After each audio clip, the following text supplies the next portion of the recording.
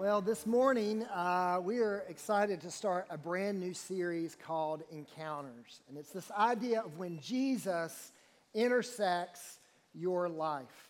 And I kind of want to ask this question, and I want us to kind of go here and think about this for just a minute. So just entertain me for a minute, if you would. What would it be like to encounter Jesus physically, face to face? I just want us to think about that question for a minute. In fact, if you feel comfortable, I'd like for you, if you could, just close your eyes for just a minute and just try to visualize what that would be like. What would it be like to encounter Jesus physically, face to face? What would he look like? What would he sound like? What would he say to you? What would you be doing? Would you feel nervous in that moment? Would you feel joyful in that moment? What would it be like to encounter Jesus physically, face to face?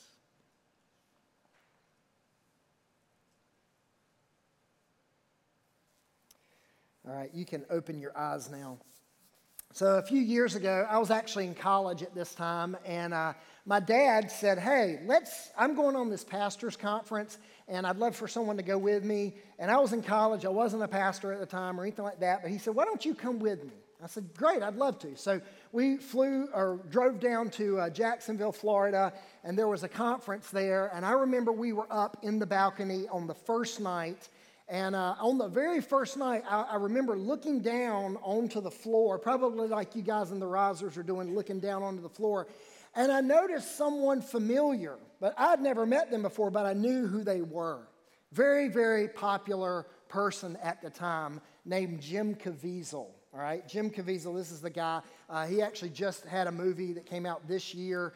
And I remember seeing him from afar. And keep in mind, this is the star of the movie The Passion of the Christ. This was the man who played Jesus in The Passion of the Christ. And I remember this was right around the time where that movie had just come out. And I don't know if you guys ever saw that movie in the theater, but I remember as a young man in college, that movie really did. It kind of had a profound impact. God used that to really visualize for me a few things about who Jesus was and what he was about. And it really, in a lot of ways, brought in parts of the gospel to life in my own heart. He used this. And so I'm seeing this man down front. He looked just like this with his nice clean facial hair and his blue eyes and his nice hair. And I remember thinking, I want to meet this guy. And so I walked down there and I introduced myself. And I don't remember what I said. If you ever meet someone famous, you're just like, And here's the thought I had, and don't make fun of me, this is just where I was. I remember shaking his hand, and thank God I didn't say this to him, but I remember shaking his hand, looking into his blue eyes, thinking to myself, this is kind of what I visualize when I'm praying to Jesus. I didn't want to say that to him like, you're who I see when I pray, But it was this weird moment. Well, then, later, we go back to the hotel, and the hotel that the conference had put us up at was a really nice hotel. And we were staying there, and guess who's staying at the hotel with us? Jim Caviezel. And so we're going down to like the workout area, and I'm thinking, I'm going to work out with this guy, right? And so we go into the workout area, and as you can tell, I don't really do much. He was killing it. And afterwards, I was on the phone. Right outside was this pool, and it kind of was like one of those infinity pool things, the optical illusion of how the water just runs over to the side or whatever. And I remember it was just me and him out there, and I was like on the phone talking to Crystal, and I was kind of like laid back in a relaxing chair. We had like a little break or whatever. And I remember Jim Caviezel was literally on the infinity pool edge, also on the phone, and he's literally walking on the edge of the pool, and I'm literally talking to Crystal, and this was before like good cell phones where you could take a picture.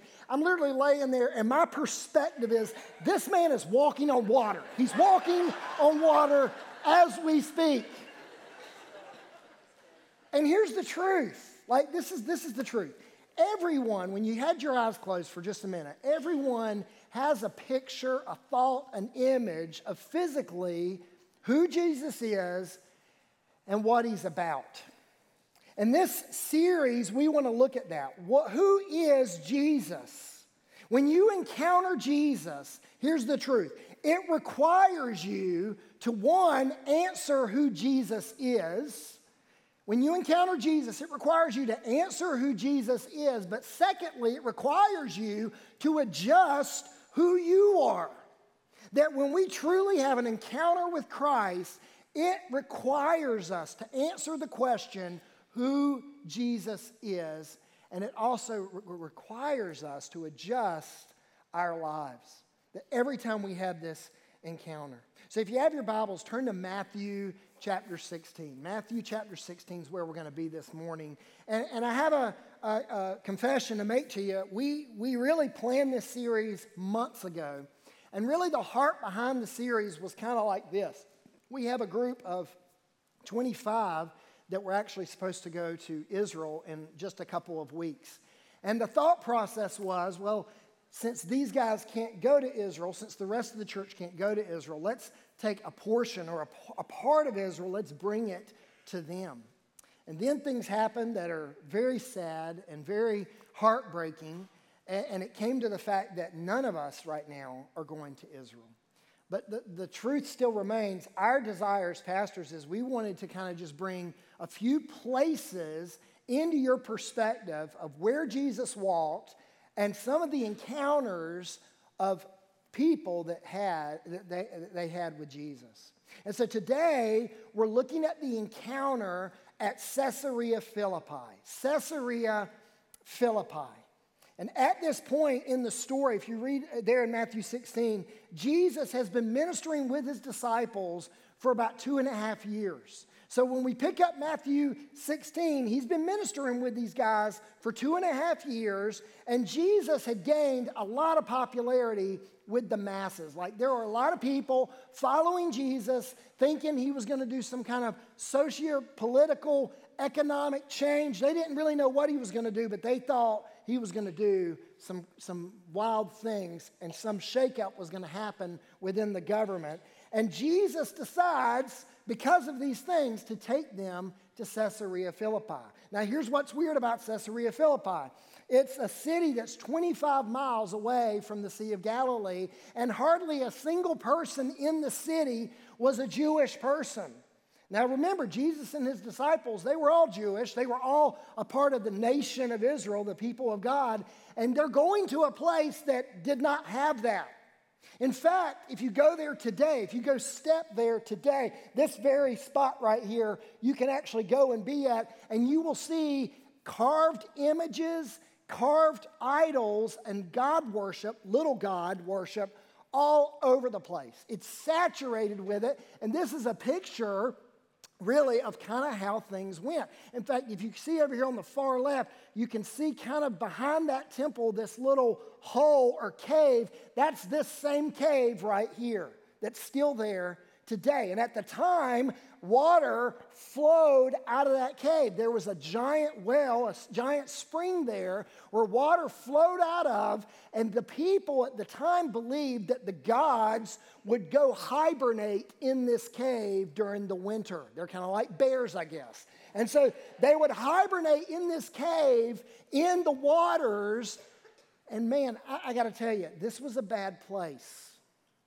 Like lots of bad things happened here. And we're going to talk about that here in just a minute. But prostitution was rampant in the city. This would be for the entire region of Israel. This was like the red light district of Israel.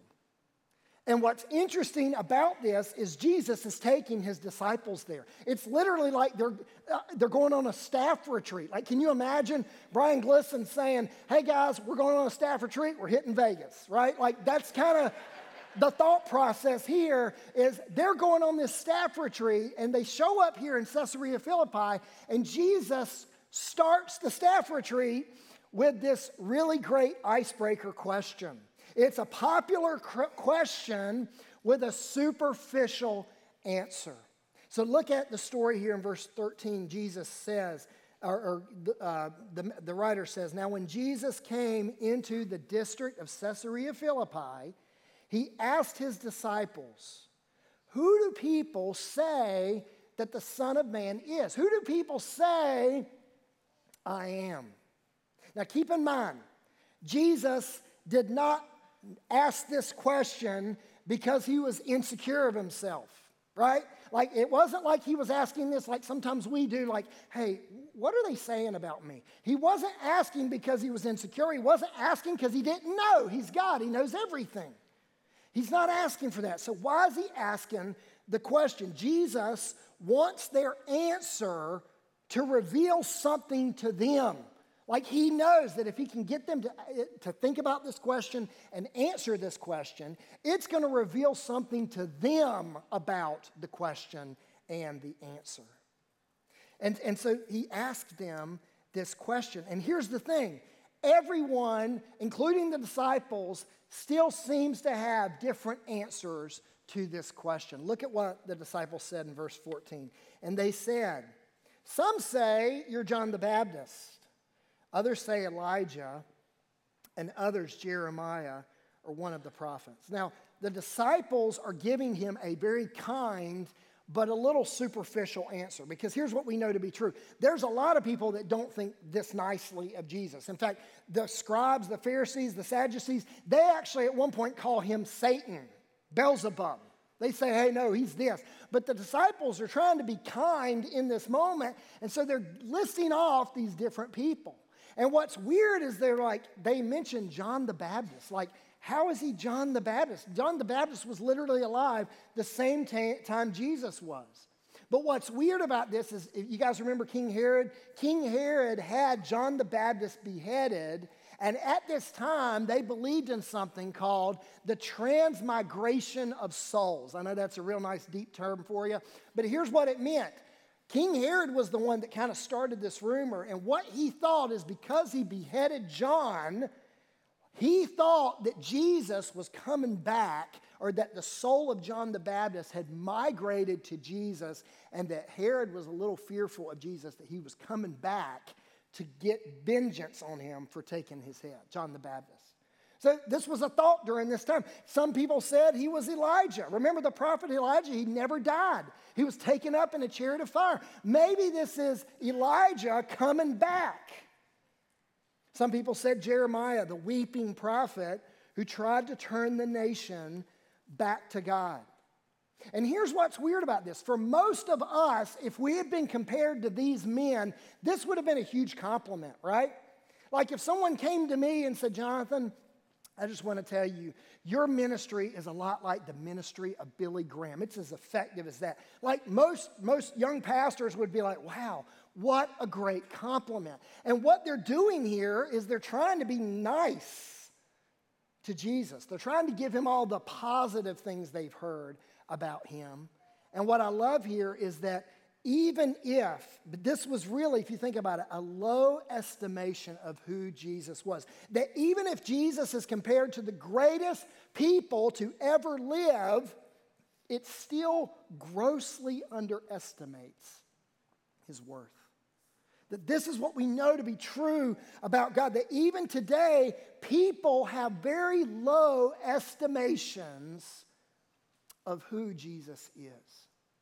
And maybe it's you in this room. Maybe your estimation of Jesus is lower than you think. Or maybe it's people out in the community. You go and ask 100 people who Jesus is. You're going to get a lot of different responses. And quite frankly, many of them are going to be really low estimations of who Jesus is and what he's really worth. I grew up in the 80s. Anybody grow up in the 80s, like as a child? Okay, so a few of you in here. Everyone else is older. That's okay. I grew up in the 80s child, and we did a lot of weird things in the 80s. Some of you that are older, you were the parents during the 80s, and you did this. So I'm going to make fun of you for a minute. But one of the things that we did in the 80s is we took really, really weird photographs, all right? The Olin Mills photo, right?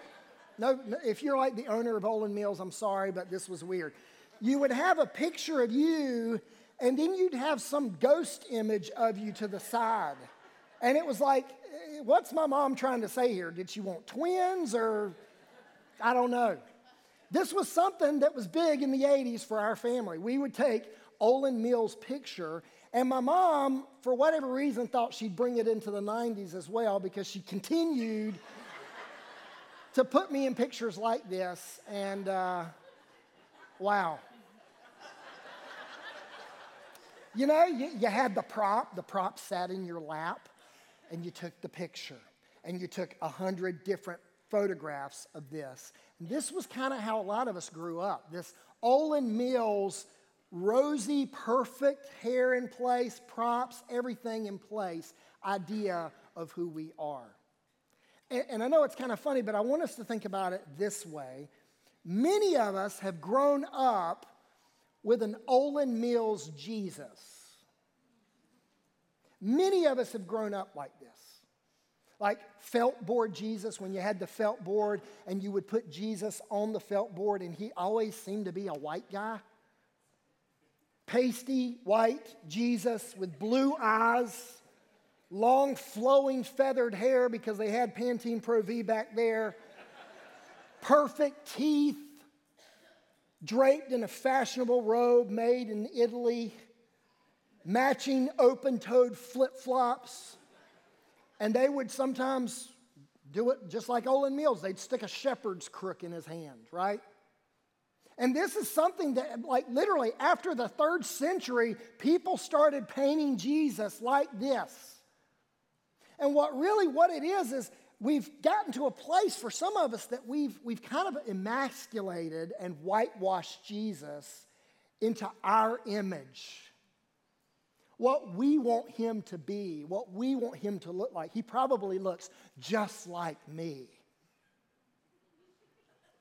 And this was a problem because Jesus' description in Scripture is nothing like that. Isaiah 53:2 says this, Jesus, he had no beauty or majesty to attract us to him.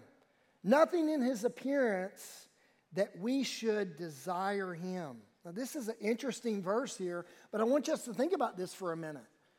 This is not the picture we just saw. We're not talking about a feeble white Jesus here. We're talking about an Arab carpenter, furniture-making Jesus. A man who has probably dingy teeth, maybe matted hair, rough hands. A guy who looked like every other guy in the city, in the country he was living in. Yet it's so easy for the masses, the people around us, to dictate to us who Jesus is and what Jesus is all about. And the problem with that, Charles Spurgeon said this, the problem with that is that Christ is sometimes up in the market and sometimes down in the market. But mark you, Christ is not in the market at all. He can neither be bought nor sold. They say well of him one day, and they speak ill of him another day. What matters of what they say? He needs no honor from them, and he fears not their dishonor. Unless they will believe in him as Lord and Savior, it is of no importance what they think of him. That ultimately it doesn't matter what the masses think of Jesus. And Jesus is trying to point his disciples into this thought process, and really us, that it doesn't matter what the world says about who Jesus is. And the reason we know this is because look at the very next thing Jesus says. He asks a personal question with a supernatural answer. Verse 15, Jesus said to them, he said to his disciples, who do you say that I am? All right, now that we know who other people say I am, who do you say that I am? This very personal question. This was the real reason he had brought them here and the real question to be asked. In fact, this is the question placed before every person that encounters Jesus. Who do you say Jesus is? And here's the great thing about it. Your answer doesn't change who Jesus is. Your answer changes who you are. Verse 15, he said to his disciples, "But who do you say that I am?" Simon Peter replied, "You are the Christ, the Son of the living God." Now, it's important to know this isn't the last name of Jesus, right? We've heard this before. People say the name Jesus Christ, and sometimes you hear it in a context of a swear word or where they're angry about something. Christ is not Jesus' last name, all right? Christ is another name. The other name there is the Messiah. It's another word for the Messiah or the chosen one, that Jesus is the chosen one. And this was a callback all the way to Genesis 3:15, the first promise of this Messiah, this chosen one, this Christ, was all the way back in the 3rd chapter of the very first book at the very beginning of history. When all of humanity falls into darkness, Jesus, or God, promises us Jesus is going to come and crush the head of the enemy. And then between that point and this point where Peter's saying there's over 300 prophecies that continue to fall in line of saying this is the one, this is the guy. And Peter sees him for who he is. This is who Jesus is. He is the true and better Adam, right? The true and better Adam. He's the firstborn over all creation, but he didn't fall to temptation. He's better than Adam. He's the true and better Adam. He's the true and better Abraham. He's the true and better Isaac. You remember Isaac, the willing sacrifice? Jesus was the true and better willing sacrifice. He's the true and better Jacob. The true and better Moses. Moses leads his people out of Egypt, and he delivers them. God uses him to deliver them, but here's the truth. They go back into bondage. Jesus is the true and better Moses, that he takes us one day to a promised land where we will no longer be in bondage.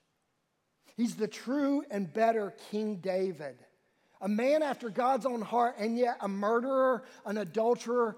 That's not our Jesus. He's the true and better form of King David. He's the true and better Passover lamb. He's the true and better prophet. He's the true and better high priest. And he's the true and better father that every single one of us desires to have. To encounter Jesus is to believe that he is more than a man. He is Messiah, the true and better. And Jesus is the one our soul has deeply desired since the day we were created.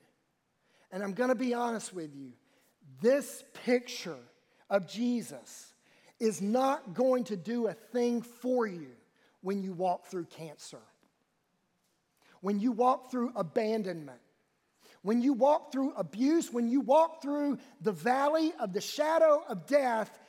This is the guy that's not going to do a thing for you. You're not walking through this life being held by the dainty hand of a little prince. You're being upheld by the calloused hand of a victorious king that had that same hand in the dirt of humanity and on a wooden cross. And Revelation tells us that same hand has the power and the ability to hold stars in his hand. And his arm is not too short to save. That when we encounter Jesus, like Peter encountered Jesus, we see God for who he truly is. Not this made up, our image version of ourselves, but the man he really was, the Messiah he truly is. It changes us. It changes our view of him, and it changes us. And verse 17 says, "And Jesus answered him, 'Blessed are you, Simon Bar-Jonah, for the flesh and blood has not revealed this to you, but my Father who is in heaven.'" Peter didn't just come up with this on his own. Are you kidding me? The guy hardly ever said anything right. No, what's Jesus saying here? He's saying this, that to encounter Jesus is to acknowledge that we come to Jesus on his terms, not ours. That Jesus' words here reveal our need for a supernatural understanding of him that goes beyond flesh and blood. I think sometimes I think in my head that if I could just get in a time machine and just go back to the first century Israel and be there and see the miracles and watch Jesus physically with my own flesh and blood eyes and see everything he's doing, that I will understand him. But according to this, that's not what's true. Jesus is saying here, hey, you need a divine revelation from God to truly reveal who I am.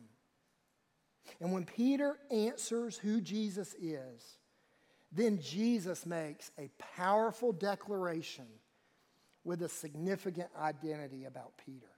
Look at this. When you encounter Jesus, just like Peter encountered Jesus, it changes your identity.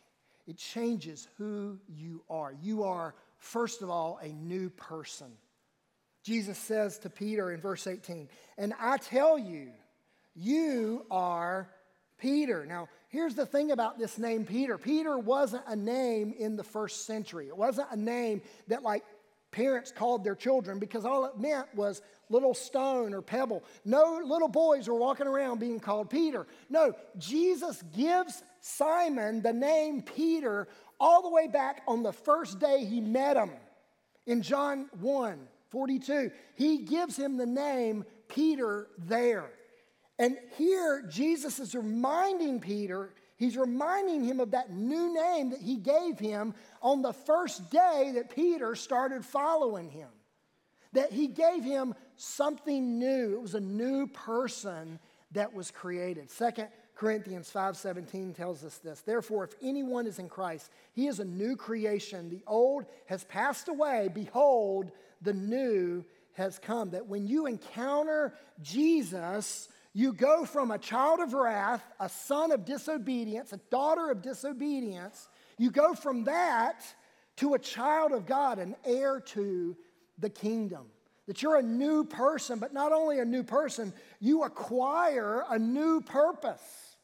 Look at the rest of verse 18. And I tell you, you are Peter, and on this rock I will build my church, and the gates of hell shall not prevail against it. This is interesting. This is the first time the word church is used in the entire Bible. And it's said right here by Jesus. Right here. Church, the word there is ecclesia.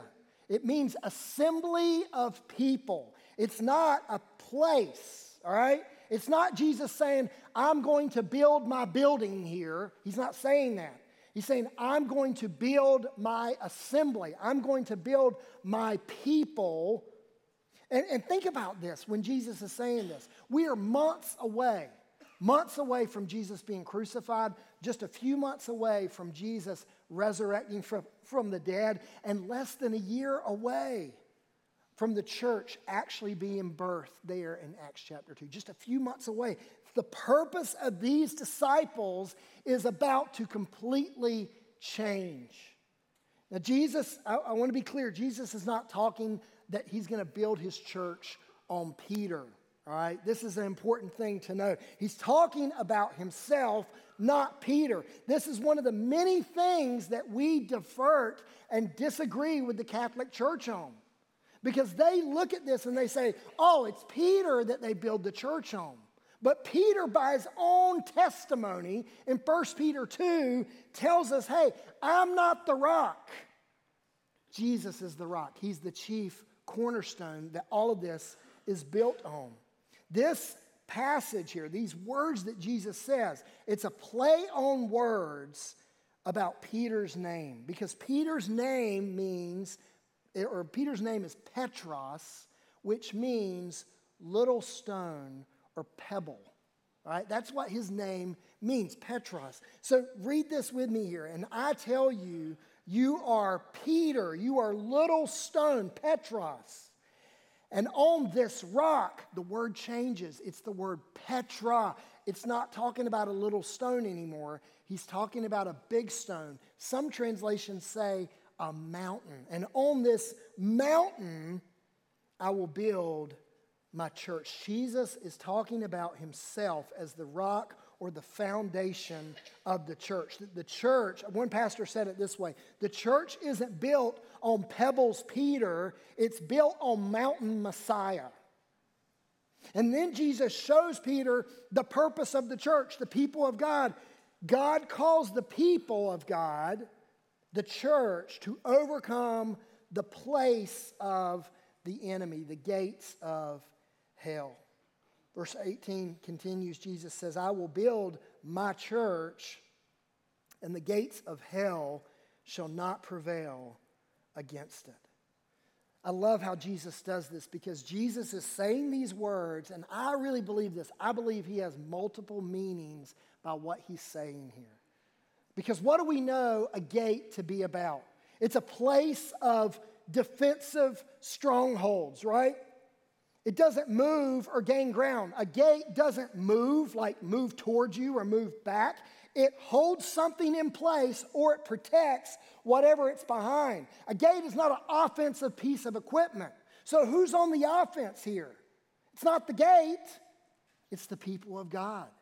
It's the people of God. God is calling us to take up ground from the kingdom of darkness, that the gates of hell cannot hold the kingdom of God.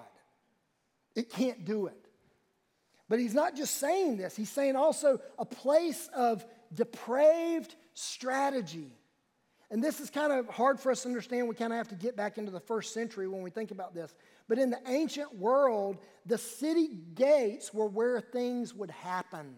Like if you were going to plan a war or if you were going to plan an attack on somewhere, you know where you do it? You do it at the city gates. Everyone would come to the city gates, and that's where business transactions happen. That's where strategy was formed in the ancient world. It's equivalent, in this context, it would be equivalent to saying Satan's city hall, right? Like this is the place where things happen. And Jesus is saying here the kingdom of God is going to be an assault on the plans of the enemy. That the same place where all the strategy of the enemy to attack us is coming, that's going to get attacked. But it's more than just that. The gates of hell represent a place of demonic sacrifice. And this is the one that really blew me away the first time I was ever in Israel.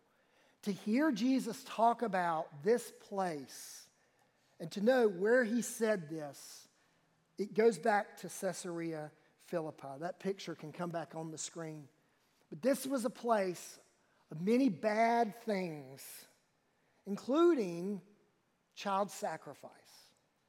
That same little hole, this cave right here, this well that used to be filled with water, as they would worship their god, whether it was Baal or whether it was Pan, the Greek and Roman god, what they would do is they would take their children, a child, and they would take them to these waters and throw the child into the water. And if the child sank, they believed the offering was accepted. And if the child floated, they believed the offering was not accepted. But here's what was so sad about it. Either way, the child would die. And can you just think about this for just a minute? Jesus is standing somewhere in this city, and this hole, if you go there, this hole is massive. You can see it from anywhere in the city. You can imagine Jesus saying these words, the gates of hell, which, by the way, that hole was also called the gates of hell, the gates of Hades, the gates of the underworld. When Jesus says this, he's saying the gates of hell, this place, will not prevail against the people of God. Man, to hear that, to think this is what Jesus means when he says these words, that our purpose is to fulfill this absolute truth, that the place of the enemy will not prevail against the people of God, that his church will stand no matter what.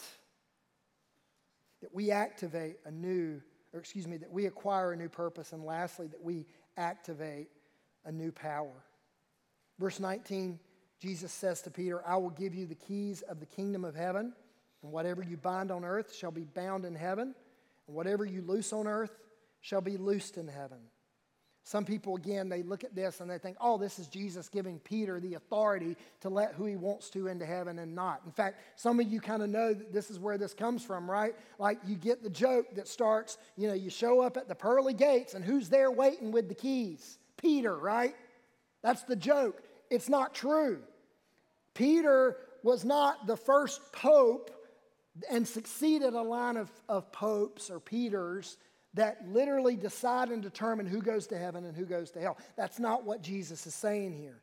Yes, Ephesians 2:20, God establishes the apostles and he establishes the prophets to help establish the church, absolutely. And in a way, Peter opens up the kingdom to the Gentiles, absolutely, all that's true. But this is not giving Peter and future successors absolute power to decide on a whim whether people are going to enter the kingdom of God. That's not what this is saying. That the power being activated in Peter, and it's the same power that we as a people of God have, is this. And I don't have a ton of time to talk about this, but it's these two things. The authority of God's word and the discernment of the Holy Spirit. That Matthew 18 says the same phrase, and what it means is this, that we have the authority of God's word for us to determine and to discern what is true, what is heavenly, what is the spiritual realities that are going on. This has been given to us. That believers have the power to discern truth and the realities of heaven and hell because of these two things, the authority of God's word and the discernment of the Holy Spirit. And this is what God has given us. That every person that encounters him, we have been given a new identity. We've acquired a new purpose. And we have activated a new thing, a new power within us. It's not us, it's God pouring that into us. And then verse 20 says this, and this is kind of one of those verses you wish you could just kind of not talk about because it's so awkward and weird where it's at, but I feel like we got to say it. Verse 20 says, then he strictly charged the disciples to tell no one that he was the Christ. Isn't that weird? Isn't that strange? Peter, you answered correctly. Now don't tell anybody. It's weird, isn't it? What we seem to understand here is that we know that this knowledge getting out at this time would have created a riot, would have created a political situation. And Jesus, in all of his knowledge and all of his understanding, understood that this wasn't the time for this to happen. But here's what's crazy. Like there was going to come a day where this was going to be unleashed, where it would have been the time to share. And Peter does. In Acts 2, Peter shares this with people. He shares this. For the rest of his days, he's going to share who Jesus is, that he is the Christ, the Messiah, the chosen one, the true and better. All because an encounter that he had with Jesus. So here's the application. Have you ever encountered Jesus? Has this changed who you are? It's going to change you. If it's a real encounter, it's going to answer the question who Jesus is, and it's going to require you to adjust your life. And for all of us, it's not just like a little adjustment here and there. No, it's going to change who you are. Your identity is going to be something else, something different. And the question is that you? With every head bowed and every eye closed, I just want to ask the question, have you encountered Jesus? Do you see him for who he is? The Messiah, the chosen one? Or do you just know a lot of good stuff about him? Have you made Christ in your image? Or do you see him for who he truly is? In just a minute, we're going to sing, and I want to invite our prayer partners to the front. If you just need someone to pray with, if you need someone to talk to, I want to invite you on this journey, this series together, that we would discover more and more who Jesus really is and how he has intersected our lives. So let's stand to our feet as we go to the Lord in prayer. Father, we thank you for this time we have together. I pray, Lord, that our identity, Lord, would be wrapped up in who you say that we are, Lord, that our identity is not, it's not us deciding who you are, Lord. It's not us deciding your identity. It's you deciding our identity, Lord. And God, you've called us no longer to be sons of disobedience and children of wrath. You have called us to be heirs in your kingdom, Lord. And Father, I pray that we have encountered you. And if not, Lord, that today would be the day where we would encounter you for your kingdom and for your glory. So, Father, thank you for our time together today. In Jesus' name, amen. Let's sing together.